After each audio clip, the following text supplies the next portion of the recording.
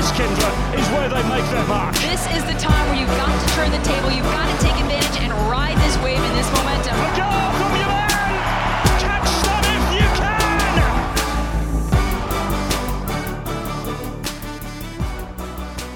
Hello there and welcome to our match preview podcast. Callum Williams alongside Kyndra de St. Aubin as always. Big day, big week ahead for Minnesota United. The home opener at Allianz Field with fans in the building. They host Real Salt Lake. We'll talk all about the opponents a little later on. But first, Kyndra de St. Aubin, let's talk about the positives. Fabulous to have fans back in the stadium. It's going to be about 4,000 to our understanding. But no doubt about it, they'll make plenty of noise. Yeah, and I was at an open training session yesterday at Allianz Field or whatever day that was, Tuesday, I guess it was. And you could just sense the energy. It was palpable in there. And there weren't any fans in there, clearly, but some media members were allowed to watch training. We did the live stream and interviewed Chris Wright and Manny Lagos. I just think there was a palpable energy of seeing the green pitch, the beautiful field, and the stadium, in sunshine, knowing that the team was going to be there on Saturday, and on Saturday with 4,000 or so fans, as you stated. So the club has worked really hard to make this possible, to follow all the guidelines and the rules and the regulations and the safety protocols. And it's just going to be a different sort of energy, regardless of how, players and coaches tried to make the best of the situation in 2020. They're all looking very forward to having fans in the stands. And I know you and I are too. I mean, normally the part of the ownership group sits right in front of our television booth and our windows are open. So, somewhat cognizant of sometimes when we're uber critical of something that's going on. But I would take that any day over having it empty. Yeah, absolutely. Looking forward to it. And you know what? If we are critical, so be it. It is what it is. So, look, before we talk about the game and the opening of Allianz, the reopening of Allianz Field, to fans. Let me ask you about the Sounders game. I can do it. I had a last-minute personal issue, unfortunately, but was able to watch the game, was able to listen to you guys for the majority of it as well. Tell me, first of all, what the main differences were from the first half to the second half. Well, I think a huge piece of it is that, first of all, Seattle capitalized on their opportunities. They got opportunities in the second half and they finished them. And take nothing away from Joao Paulo's wonder strike. Let's just call it what it was. The instep kind of up in the air, flicks it to himself and half volleys it. And Dane St. Clair just doesn't even have a chance. No chance. The other goals, I think, were defensive breakdowns, the lack in shifting the movement side to side, maybe one mistake here, and then the recovery and the movement to cover for each other just wasn't there on the back line or in the midfield for that matter. But ultimately, what they did is they finished and they buried their chances. And Minnesota United, they didn't. They did not bury their opportunities. The pressure they were putting on in the first half, it was so fun to watch. It was exciting to see. They were all on the same page. It was clear that Adrian Heath had this game plan for this club, that they were following to a T when they stepped on that pitch, that they knew that this was the thing they wanted to do, make Seattle uncomfortable. And that is what they did. How many turnovers do we see in the defensive third of the field for Seattle? They had no answers for an outlet pass to connect through midfield and get the ball out of pressure. You could see the frustration. You could see the hands being thrown up. You could see the, yelling at each other, trying to communicate to each other about who needs to be where for an outlet pass to relieve some of that pressure. And they had no answers. But when Minnesota got the turnovers, put the pressure on, forced them into a throw in and deep in their end, they didn't capitalize on that chance. It was a post here. It was a missed opportunity there. It was unfortunate because that is what Minnesota had to do. If they were going to put that kind of pressure on, you've got to get something from it. And then if not, you have to maybe kind of resort to saying, okay, we need to drop back in a little bit more of an on-the-road defensive shape. I'm not saying pack it in, but maybe the line of confrontation isn't up to the goalkeeper. I mean, they were pretty much pressing Stephen Fry every time he touched the ball. So they didn't capitalize on their chances. Seattle did, and ultimately that's how they came away from the win. We talked about this, 50, 60 minutes? Minnesota was the better team for that game. The stats were nearly even at halftime. And I don't think the 4-0 score line is indicative of what the game was really like. We could debate formation. We could talk about where was everybody playing, who was maybe – I told you before, I thought Hassani was deemed a little bit ineffective playing out wider rather than tucking in more centrally. I think he's more dangerous there to combine in the attack. But, I just think ultimately it comes down to finishing your opportunities. Why did Hassani Dotson start on the left-hand side? Because that's something we've not seen before. That's a great question, Cal. No, and I think you and I, after we talked after the fact, I don't know why he started out there. I mean, I always assumed that if it was going to be Jan and Hassani and Will centrally for Minnesota United in a 4-2-3-1-ish, or, we talked about it being a 4-3-3, depending on how they wanted to go into Seattle, that it would be Hassani pushing up higher, Jan staying a little bit more home, and Will Trapp sitting even behind them is the number 6. That was how I envisioned it. We could see Hassani's ability to combine, and he is the type of player that needs to be able to play, combine, give and go with Emmanuel Reynoso, with Robin Lord, Ethan Finley when they tuck in, whatever it might be. And again, some of them might go back to not having a true number 9 on the pitch, but Robin does what he can when he's in that position. But I think that Hassani and Hassani can score goals. I mean, he can shoot from range, from distance. He can place it. He knows what we saw it in the U23s and the Olympic qualifiers. So I just think he's not a 1v1, beat him with pace down the line, get to the end line winger. And that's kind of how I felt. He got stuck out there a little bit and didn't tuck in as much as he needed to, or maybe that's what they told him to do. But I like him more centrally, sitting in front of Jan and Will to combine with Emmanuel Reynoso and get that attack going. And then if Reynoso's attracting the attention, that opens up space for Hassani, and then he can have a wonder strike of his own from 20, 25 yards out. Yeah, I think a few things here. So obviously Hassani Dotson had a very good Olympic qualification period with the U23s, and I think they were just trying to get him into the team the way that they could. That perhaps opened up space on the left-hand side because, let's be honest, there were several injuries. Baki Dibassy obviously was injured, and that meant Brent Coleman came in. We'll get to that shortly. I think it's safe to say if Nico Hansen was available and wasn't injured, he may very well have started on that left-hand side. Maybe if Juan Agudelo was good to go from the start, maybe Robin Lod would have started on the left-hand side. Maybe Agudelo would have started out there as well. But ultimately, I think they've been so impressed with Hassani Dotson. They wanted to get him on the field somehow. And I spoke to the assistant manager, Ian Fuller, the morning of the game, and they said they wanted to go with the trusted 4-2-3-1. Which, let's be honest, has given Minnesota their success throughout their time in Major League Soccer. I would just be surprised if we see Hassani Dotson out there again, because we all know how good he is, and I don't think he was anywhere near as effective as he can be when he was playing.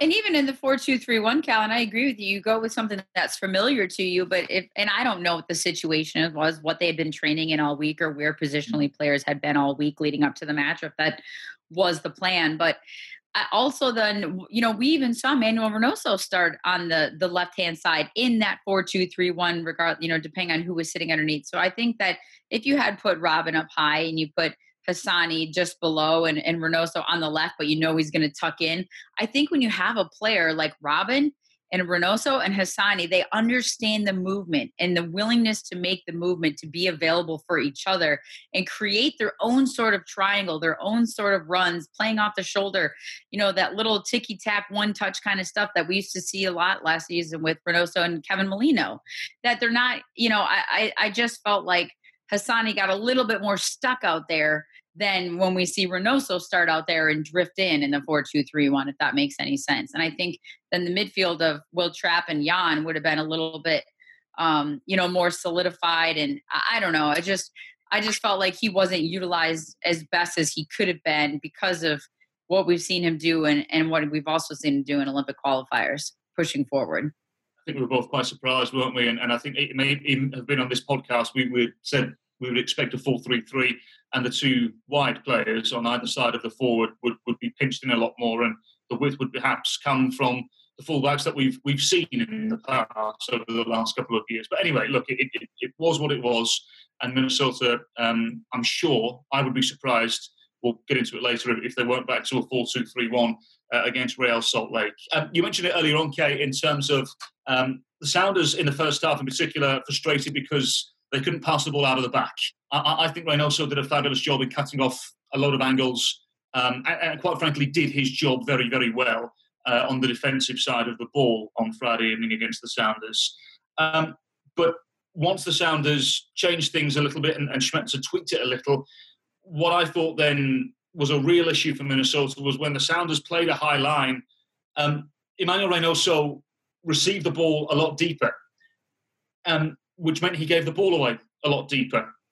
Now, I'm all for Emmanuel Reynoso misplacing a pass when he's higher up the field because he's that kind of player. He's trying things all the time. He's going to give the ball away a lot, and that's fine. It's fine when you're higher up the field, but when you lose the ball essentially midway through Minnesota's own half, like he did several times, it instantly puts the back line and those behind him under pressure. And I think if you go back and look at the second and third goal, there were examples of that. And I think a lot of that comes from the lack of a high press in the second half. But what it did ultimately is it put Brent Kallman under a tremendous amount of pressure. Kallman then, in my opinion, makes a mistake for the second goal when he tries to step in front of Will Bruin, who was able to turn and ultimately provide for the goal. How much blame do we put on somebody like Brent Kallman in this situation for the second and third goals?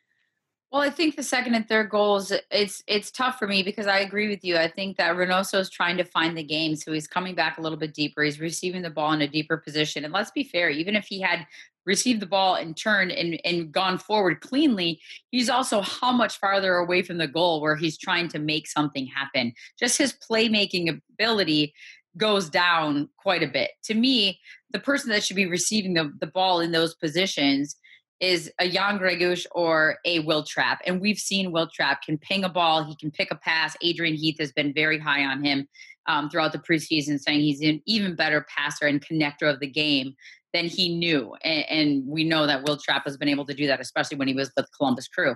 So Reynoso, I think, dropping it deeper, he's trying to find the game. He's trying to make something happen. He's that kind of number 10. He's that kind of a player that puts the pressure upon himself to make it happen regardless of where it is on the field. And you're right. The turnovers then lead to, Seattle going the other direction. They have the momentum. Will Bruin is a very tall task for an entire 90 minutes from a physical standpoint. We saw Michael Boxall and Brent Kallman having to deal with him. I just thought there was I'm not saying that the blame by any means goes entirely on Brent Kallman. I think one, he tried to step and he kind of slipped or got caught, and fell down. But right away, Seattle's going the other way, and they have the ability to break out like that. They have the ability to make the right runs in the right spots, even though they had a lot of new pieces and were missing Nico Lodeiro. Well, Raul Ruidiaz, Will Bruin, and Christian Roldan played plenty of minutes together getting forward on the attack and know where to make those supporting runs to be in the right spot at the right time. I thought the shifting side to side and covering for each other was lacking in the second half from a defensive perspective. There was a couple times where Chase kind of tucked in to cover for Brent Kallman because Brent had stepped on the back of Will Bruin, and then Brent would drop back in, but Chase wasn't quick enough to get back out to the left-hand side defensively to cover. And then right away, then there goes that combination play, triangle passing, 1-2 touches down the right-hand side of the attack for Seattle. And before you know it, there's a person wide open on the back post. And, so then Michael Boxall's sliding over and then he's out of position. It was a domino effect. And who made the initial mistake, whether that's a turnover at midfield or whether that's something that has straight up happened on the back line in a matter of miscommunication and lack of positioning, I'm not 100% certain on, how they divvied up those responsibilities in training all week and watching film on Seattle. But I think if you asked any of those defenders, Brent Kallman, I think, first of all, would raise his hand and say, I made a mistake. I made some mistakes. He's that kind of player. And then you'd have Michael Boxall next to him saying, this was a team loss. Like, we were out of shape defensively. We didn't cover for each other well enough. We didn't slide over positionally. So a lot of things I think that just need to be fixed. And you hope they're kind of one-off errors because we talked a lot last season about the changing of the center back pairing. It was a constant new changing of center back pairing once Ike Opara was out of the picture. And Minnesota United and Michael Boxall and whoever was alongside him just seemed to pick right up where they left off. Well, Seattle in the second half was not the case. They were exposed in transition, some mistakes, and some easy tap-in goals for Seattle. And I think that's a pride factor going forward. I mean, that those guys were embarrassed by that scoreline and that final result. And there was a lot of pride in not allowing goals like that. And I think that they probably took that to heart, all that back line. It's frustrating, wasn't it? Because it was essentially 3 cheap giveaways that led to those 3 Sounders goal. The first one you can't do anything about. The first one is a sensational goal, and it will be in the running for MLS Goal of the Year because it is stupendous. But hey, we're real quick though on that first one. I agree with you 100%. The strike itself was ridiculous, but the fact that Joao Paulo has time and space to bring it down. I know he takes it out of mid-flight and in air, but I mean, he steps up, takes a touch. It was a clearance. I think it was an initial header by maybe Chase Gasper that didn't quite clear the zone, didn't quite clear the 18 just in that area. So, when you go back 2, 3, 4 plays, passes, missed clearances prior to, then you're kind of wondering, where was that center midfield at that time? Where were Will Trapp and Jan Gregush at that time in that moment, leading up to that? Not the goal necessarily itself, because that was a ridiculous strike, but even those kinds of things of just being first to the ball. And you have to wonder too, Cal, I mean, how exhausted were those guys after the pressing that they did for the first 45, 50 minutes of that game? There's just no way you can keep that up for 90 minutes. No. It'll be interesting to see how they operate against Real Salt Lake. But look, I mean, in terms of the actual statistical approach of the game as well, Kendra, I went back and looked at the stats afterwards, and there isn't much difference at all. It's the same amount of shots. I think it's 51-49% in favour of Seattle just about. Passing accuracy was very, very similar. The only difference really was that the Seattle Sounders took their chances. And as we mentioned already, the first one was fabulous. The second two, I think there were frustrations from a Minnesota standpoint because the ball was given away cheaply. And the same can be said about the fourth one as well, when Metanier goes gallivanting down the right-hand side. And he's not there to get back and to mark Freddie Montero, who ultimately finishes the chance to make it 4.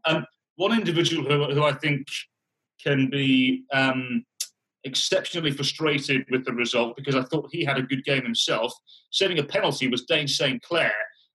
Do we think, Kendra, here's the $1 million question already in the podcast, is he the number 1 now? Oh, yeah, I think so, hands down. I mean, I think that I do think that Adrian Heath went into 2021 as an open competition. I mean, I have no knowledge of what Adrian Heath felt going in, but just you have a perennial, starter in Tyler Miller, who has been there, done that on so many levels. Dayne St. Clair, who was built up quite a bit because he stepped in right away. But what did he ultimately have? 12 games, 12 starts, not counting playoffs or, something along those lines. So I think that Tyler Miller's coming off double hip impingement surgery. That's a whole nother animal. And you just didn't know what you were going to get from him returning. I do think it was a 50-50 open competition, but I think Dayne St. Clair showed so much promise, so much swagger, and so much ability in 2020 that going with the youngster and feeling like this could be the goalkeeper of the future for your club, I think Dayne St. Clair has solidified that position. And I don't think that those goals were his fault. I mean, and it was funny. My husband and I were talking about this after the game too, when I got home, is, were there times maybe here, could he have come out? Was he out of position? Did it, where Michael Boxall is running back towards his own goal, and should he come off his line a little bit sooner? Should he have forced the issue a little bit more? If you're just making yourself big and you have a presence, that you're just forcing that one touch, to be misplayed by Seattle. It's so hard to say when it's coming so fast at you and it's essentially a breakaway. But the penalty save he had and his authoritative nature in this organization of that back line, I think that I think this is Dayne St. Clair's job to lose, and I would expect him to be in that starting position going forward, unless an injury or some other thing where he just gets blown out at some point and he's making some real mental errors. Okay, before we go to break, let's talk a little bit about this game coming up against RSL. Do we expect wholesale changes? Do we expect there to be a couple here and there for Minnesota? I would expect a couple here and there. I don't know what the health of the players is. You mentioned Nico Hansen. We mentioned Baka Dabasi, right, who we got so used to seeing at left center back last year and has not really played at all in preseason. I can't imagine he would be available because he just won't be game fit. Even if he was out there training in full with the club, I don't think he would be fit and ready to play. I think so much of it is going to depend on the health of the players. Does Juan Agudelo get the start as a true number 9 up top if he's healthy and fit and ready to go? Because I don't think Avila is going to be in that spot yet. I don't think he's ready to be the starting number 9 from a game fitness standpoint. That would be really my only thing is if they change out, if maybe Brent Coleman doesn't get the start, if they make a change there. They did play a lot of preseason with Yuka Raitala there as the left center back. And he can play there. He's fully capable of it. There's some familiarity with Chase and with Boxall because of preseason work. Those are about the only changes that I could possibly see. And then again, though, it's so much on health of the players and who's available in those positions. And if Adrian goes back to that 4-2-3-1, the traditional 4-2-3-1, who he has sitting inside and up top, may change where we see Reynoso on the field. Yeah, it'll be really interesting. You mentioned Juan Agudelo there, Kendra. How does Juan Agudelo change things, bearing in mind, the unnatural nature in the way that Robin Lod plays as a false nine, knowing what Ramon Abila does? We've discussed it enough in terms of how he plays the game, but how does Juan Agudelo change things for Minnesota? Let's bear in mind that, again, we're recording this on Wednesday. We don't know what the fitness of the players are, but let's just speculate slightly and mention Agudelo as the starting centre forwards.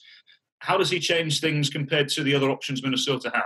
Well, I think Robin Lod, you hit it, and that he's a false number 9. He's going to tuck much farther back. He's not going to stretch the back line nearly as much as I think Juan Agudelo will. But Juan also has the ability to play with his back to goal. He has the ability to play with his back to goal, receive the ball. He said the other day in an interview, he has no problem being a wall in a wall pass if it's Emmanuel Reynoso trying to get closer to goal.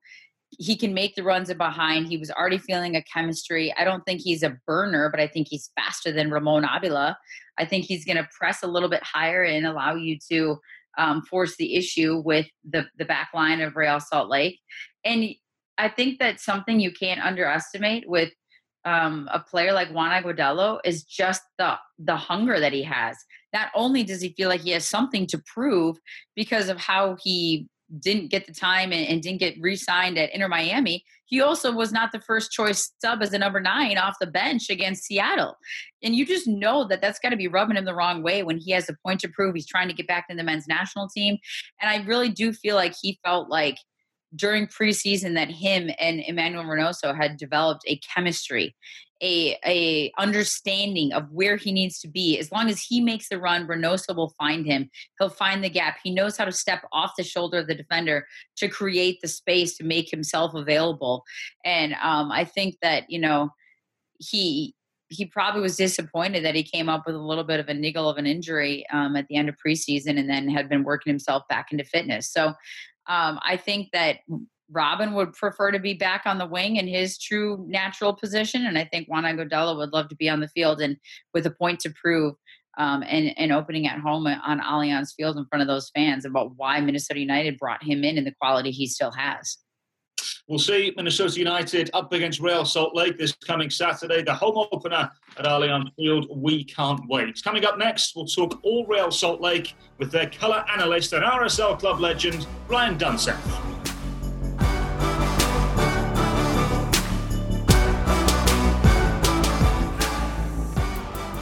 And a very warm welcome back to our match preview podcast. Callum Williams alongside Kyndra de St. Aubin as always. All about Real Salt Lake and the home opener for Minnesota United this forthcoming weekend. Minnesota United, again, the first time having fans in the stadium. So many people are excited. Of course, they played in front of 7,000 or so against Seattle, but so excited to have fans at Allianz Field this coming weekend. The opponent, as we mentioned, is Real Salt Lake. So we thought we'd bring on Mr. RSL himself to give us the lowdown on Freddy Juarez's men. Brian Dunseth, colour analyst for Real Salt Lake. Dunny, how are you? I'm great. How are both of you? Very good. As I insinuated there several times, all very excited to have fans back in the stadium at Allianz Field. So before we talk about the game and thoroughly undress Real Salt Lake on the field, there's one or two things happening off the field at the moment. What can you tell us, Brian? Yeah, so for everyone that hasn't been paying attention to what's happening out here in Salt Lake on the backside of a really turbulent 2020 season for everybody, Deloy Hansen, which I guess we're calling still the current owner, but the club is out of his hands. He was trying to sell the club since stepping away in late August, early September. And now we're kind of awaiting what is a potential sale, much like the situation in Orlando with Orlando City and in Houston with the Houston Dynamo. I think there are plenty interested parties, a couple interested parties, and we'll see how this all transpires. But in the short term, the league is managing whatever potential sale looks like after the 6-month memoranda, I guess, was expired for Deloitte to try to sell the club on his own. And I think everyone, quite honestly, from the players on the field to the coaches in the locker room to everybody inside the organization, is in a situation where they're auditioning for the future of their jobs. Because as we all know, when new ownership comes in, they're most certainly going to come in with their own people. So very turbulent off season. And oh, by the way, just a guy named Nadim Onuoha and Kyle Beckerman left the club as well. So power vacuum top to bottom with regards to Real Salt Lake heading into the 2021 season. Donnie, you make it sound like Kyle Beckerman is a household name with Real Salt Lake or something. Like he's going to be, missed around there. You know, you talk about people auditioning for their jobs. Is it more difficult to audition for their jobs going forward when you are a little bit handcuffed as what you can do with the roster and how the team can or cannot spend money? What is that situation for the club? Yeah, as we all know, this is a reality that we're in kind of a nuclear arms race in terms of spending in Major League Soccer with, I don't call it a salary cap, I call it a salary budget because there is no cap. They're all just a bunch of different mechanisms. So for Real Salt Lake, to be clear, anything above the target allocation money threshold, the 1.6 million for a player to fall in line for the target allocation money threshold, anybody above that, they're not going to be able to sign. MLS is not going to allow the club to spend discretionary money for designated players at this point without having a new owner coming in. So RSL still has 2 target allocation money players or places available. As we all know, with the transfer window, the first transfer window being opened until May 31st, there's still a significant opportunity for them to play or bring players in. They've announced the signing of Bobby Wood, who I personally think is a fantastic signing and off the radar because people, don't really understand the situation that he found himself in at Hamburg over the last 3 seasons. And now we wait to see what kind of personality is going to be on the field. But, if you're a Minnesota fan, that target allocation money type of player is going to be Albert Rusnak, Damir Kreilach, Everton Louise. Those are going to be kind of the players that you would look at and say, oh, those are comparable comps in terms of players that RSL will be able to sign. So a few things to undress here, Danny. Number one, do we expect those 2 targeted allocation money signings to be made over the course of the next month or so? And you mentioned a situation with Bobby Wood that he found himself in Europe earlier on. What do you mean by that? So Bobby, a Hawaiian by birth, in California until he was a young teenager, went over to 1860 Munich, grew up in that system in Germany. And you think about, as a young 13, 14-year-old going over to a completely different lifestyle, culture, language, the difficulties that had. He actually played at Union Berlin in the Bundesliga 2 with Damir Kreilach and scored, I think it was 14 or 15 goals that season with Damir playing directly underneath him. After 1 year at Union Berlin, he earned a huge money move to Hamburg, basically was somewhere in the neighborhood of 4 million net per year he was bringing in. And unfortunately for Bobby, in that first year with the club, Hamburg was relegated, and historically, in a historic fashion. Whether it was the board members, whether it was the board putting pressure on the manager, whether it was just down to Bobby's form, there was a lot of push to get Bobby out of the club. Bobby was on a lot of money on a legally valid contract, and the options just weren't right for he and his family. So to come in now, I think he scored a couple goals in the last month and a half for Hamburg. He's been released from his contract. There was talk that, okay, he won't be here till, mid-June, but he is free to join as soon as his wife gives birth in Denmark, and he'll immediately make his way over to Salt Lake City. And then, Danny, in terms of those other roster spots being filled, the TAM roster spots, do we expect that to happen? I think if the right player shows up, I think what this, initial opening window until May 31st does is as we all kind of know, all of us soccer nerds, that it now goes past the end of the regular season. for Premier League championship, Eredivisie, all in Europe. So I think what we're seeing is that you can maybe slow down and not make mistakes the way we see a lot of MLS teams make mistakes in this kind of financial category, because they need to get the job done by, the end of January. And, oh, by the way, a lot of players will be out of contract and can sign as free players instead of just waiting for the summer window. So I would assume that if the player is available, they will strike. If not, I think you could potentially see, if an owner comes in, up to 4 impact signings for Real Salt Lake before the end of the season. Danny, let me ask you this. I saw something in the British media a few days ago with Nedum Onuoha, and he suggested his time at Real Salt Lake was tainted with frustration, no doubt, but he perhaps insinuated that it wasn't life or death at Real Salt Lake. What do we make of that? Is that something that an RSL fan needs to be concerned with?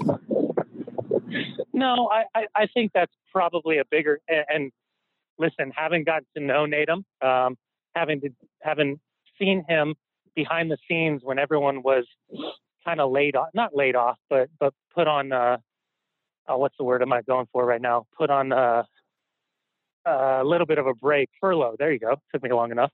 That he was financially subsidizing some of these workers at Real Salt Lake, people inside the club, financially with his own money.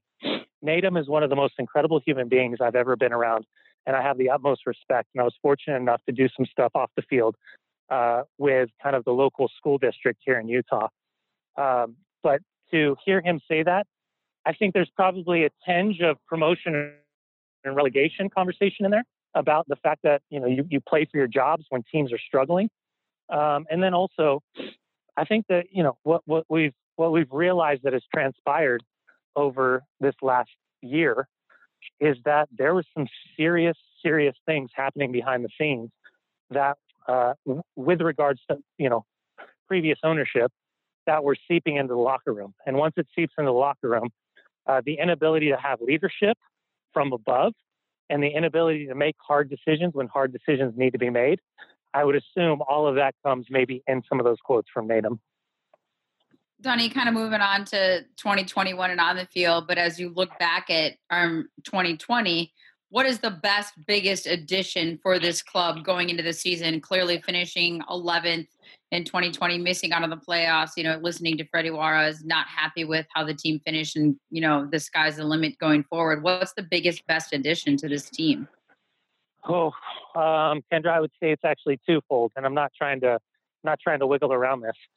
I think Freddie replaced his entire staff. Let me repeat that. Freddie replaced his entire staff this offseason. So he brings in Pablo Mastroeni, who was obviously, MLS legend, played in a World Cup, head coach at Colorado. Last year was down with Tab and Omid in Houston. So he's come in. They brought Matty Taylor, who was at Kansas City and at Chivas USA before, doing really well in the Bundesliga too. He came up from UCLA. That's the first time since Jason Kreis that they've actually had a guy who can focus on the offensive third and in particular finishing. And then they brought in Ignacio, the goalkeeper coach, who was with Freddie down at the academy and specifically brought in to work with David Ochoa, who, as we saw during Olympic qualifying, has an incredibly high ceiling, but still is young and sometimes naive with some mistakes left in him. So I'd say the staff. But to your point about where they finished in the conference, they just didn't score goals. Whether it was Sam Johnson throwing COVID house parties with people getting shot outside and him being dismissed from the team, or Douglas Martinez and Giuseppe Rossi not scoring goals, they went out. They brought in Rubio Rubin, who has been fantastic. I think he's got 7 U.S. men's national team appearances while he was over in Europe. Addressed Bobby Wood, and then brought in a winger in Anderson Julio, a young Ecuadorian, who I think is going to seamlessly transition into MLS. And physically, I think you guys will be impressed with what you see. So, yeah, I would say addressing the offensive third, but maybe more importantly is the support staff to Freddie Juarez and how they, I brought up Nedum and I brought up Kyle, how they manage kind of that leadership vacuum that is is now gone inside that locker room. And just going back to David Ochoa, he's a name we've heard of over the last couple of years as being the next number one at Real Salt Lake. People perhaps comparing him to Nick Rimando and saying he will be the next Rimando in terms of him staying at the club long term and what have you. 20 years of age, is he ready to be the number one? All right, Cal, I'm going to say I think he's got the ability to be the next number one for the U.S. men's national team. And without looking at you guys in the face, I would imagine you're looking at each other saying, yeah, right, no chance. Eyes wide open comment. I think this kid, the sky's the limit. He's already started at the Under-20 World Cup. He's eligible for the next Under-20 World Cup. He just started as the number one at Olympic qualifying. He's eligible for the next Olympics. He's got a USL championship underneath his belt with Real Monarchs. And had he not injured his thumb and picked up a thigh injury, I think he would have had probably 10 to 15 starts last year for Real Salt Lake, and maybe even an international appearance for the U.S. men's national team, because he was called into that January camp before he had to depart with a quad injury. Tata Martino has reached out. You know, the Mexican Federation has reached out because he is a dual citizen and he would be eligible to play for Mexico. I do think the sky's the limit. He's about 6'2", incredible shot stopper. Yeah. If he gets the start, and I assume he gets the start in Minnesota, Minnesota fans will hate him because he's got all the Dennis Rodman type, the Bill Laimbeer kind of like blowing kisses at fans, and you know the Tom Cruise chops, flybys. It is pomp, it's circumstance, and the game within the game. He is a little bit. He has so much of a showboat in him, but.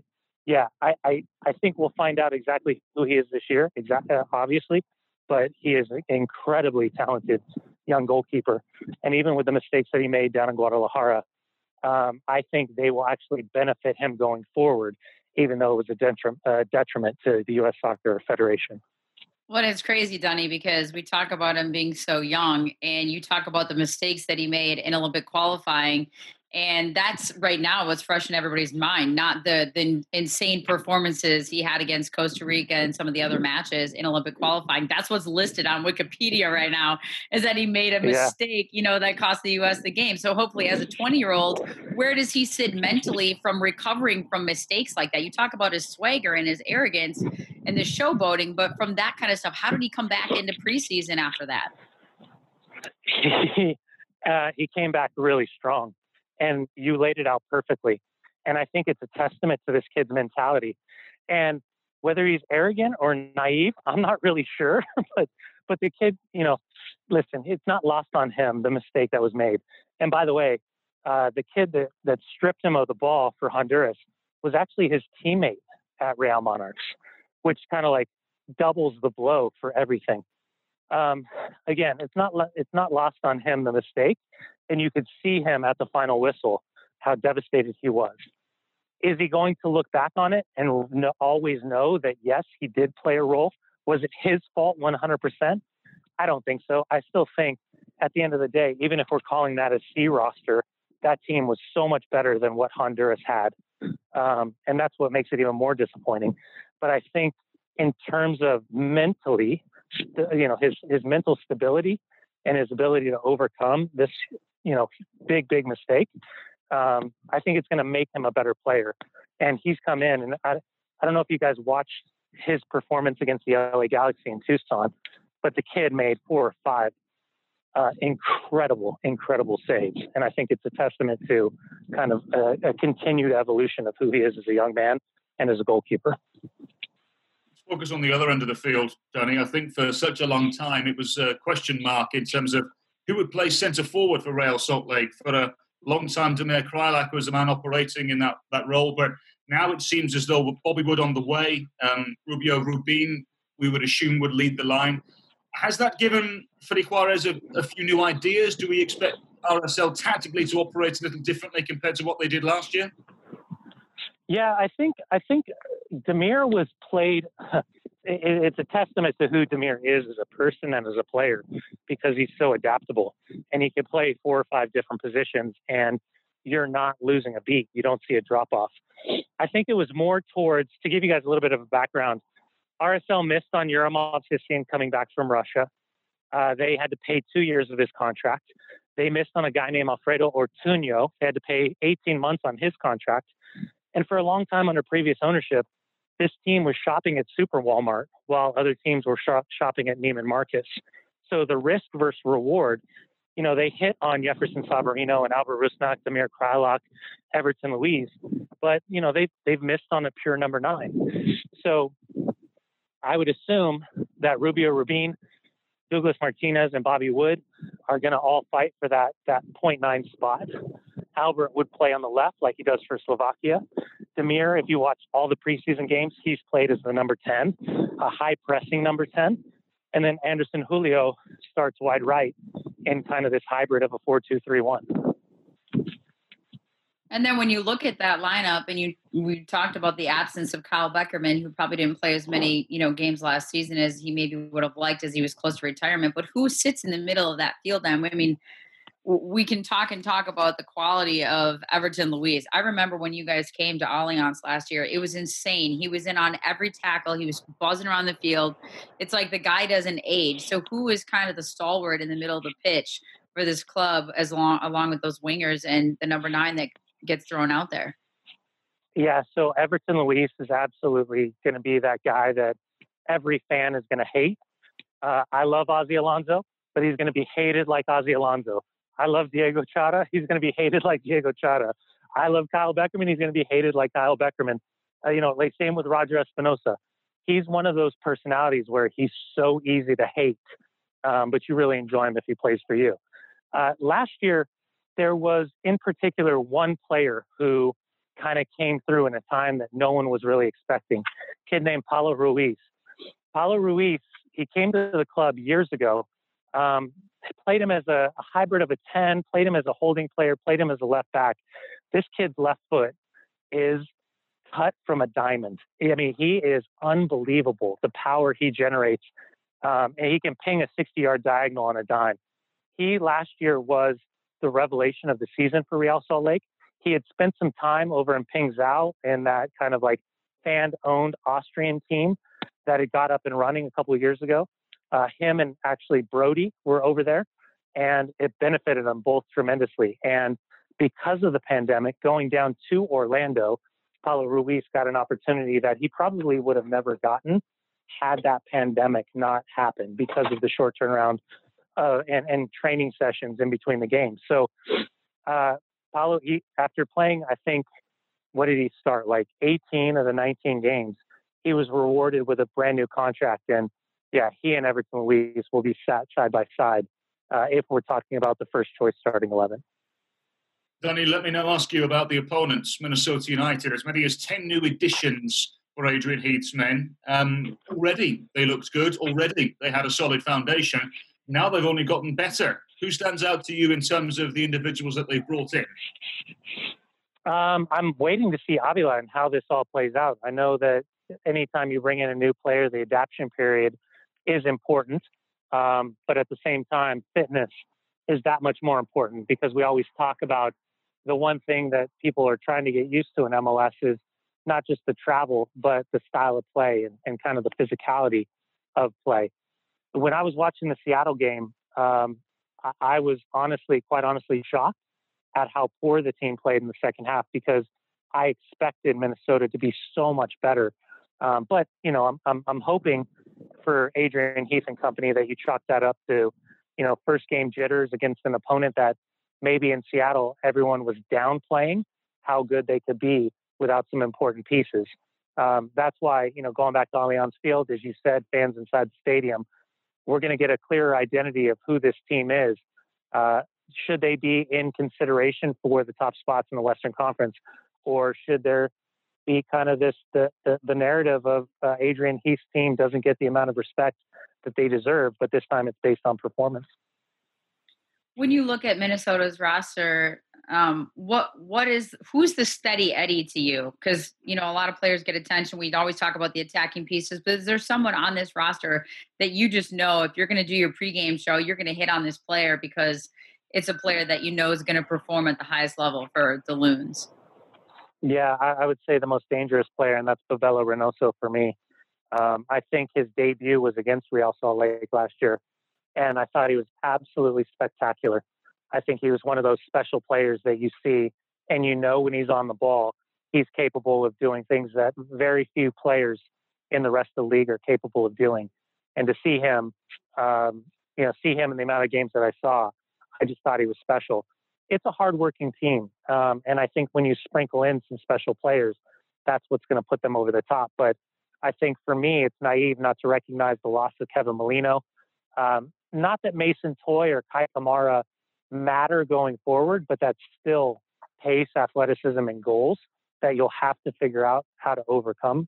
And then, the scariest part was on the defensive side of the ball, the two center backs. I thought when you're looking at, do you need to upgrade or from the starting 11, there were some major concerns for me from what I saw in that second half up in Seattle. Okay, Danny, final question for you before we let you go. I know you've got a mountain to climb back down. It may even be a fair-run question, but I'm going to ask it anyway. A good season for Real Salt Lake, what does that look like? Good season is, and I'm realistic on this one, I would say a good season is them fighting for one of the final playoff spots in the Western Conference.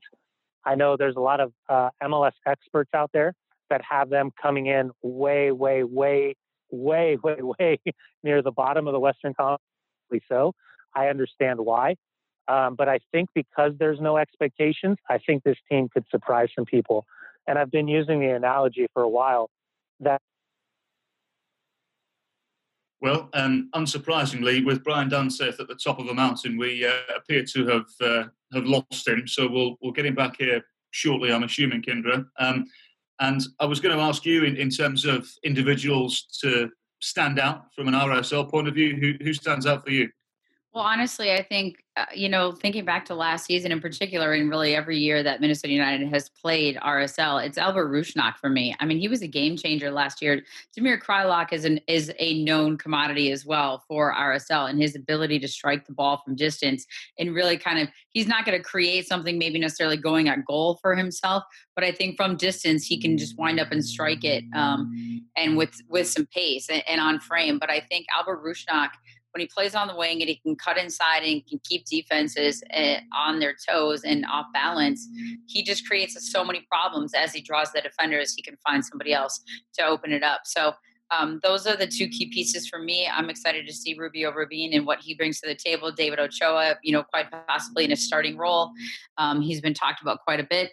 And, I think there was a lot of fanfare about Douglas Martinez last season when the team went down to Orlando and he was kind of lighting things on fire and there was a lot of praise for him. And then maybe he fizzled off as the season wore on a little bit. So we'll see how he comes back in 2021. Okay, well, we'll leave it there, shall we? I think we've lost Brian Dunseth to the wilderness of Utah, which is okay, because we'll chat to him next time, I'm sure. So all eyes on Allianz Field then this Saturday with fans back in the stands and Minnesota United coming home. Our thanks to Brian Dunseth, Kyndra de St. Aubin, our producer Tyson Hill, as always, and a very, very big thank you to you for listening at home as well. We'll see you Saturday when Minnesota United take on Real Salt Lake.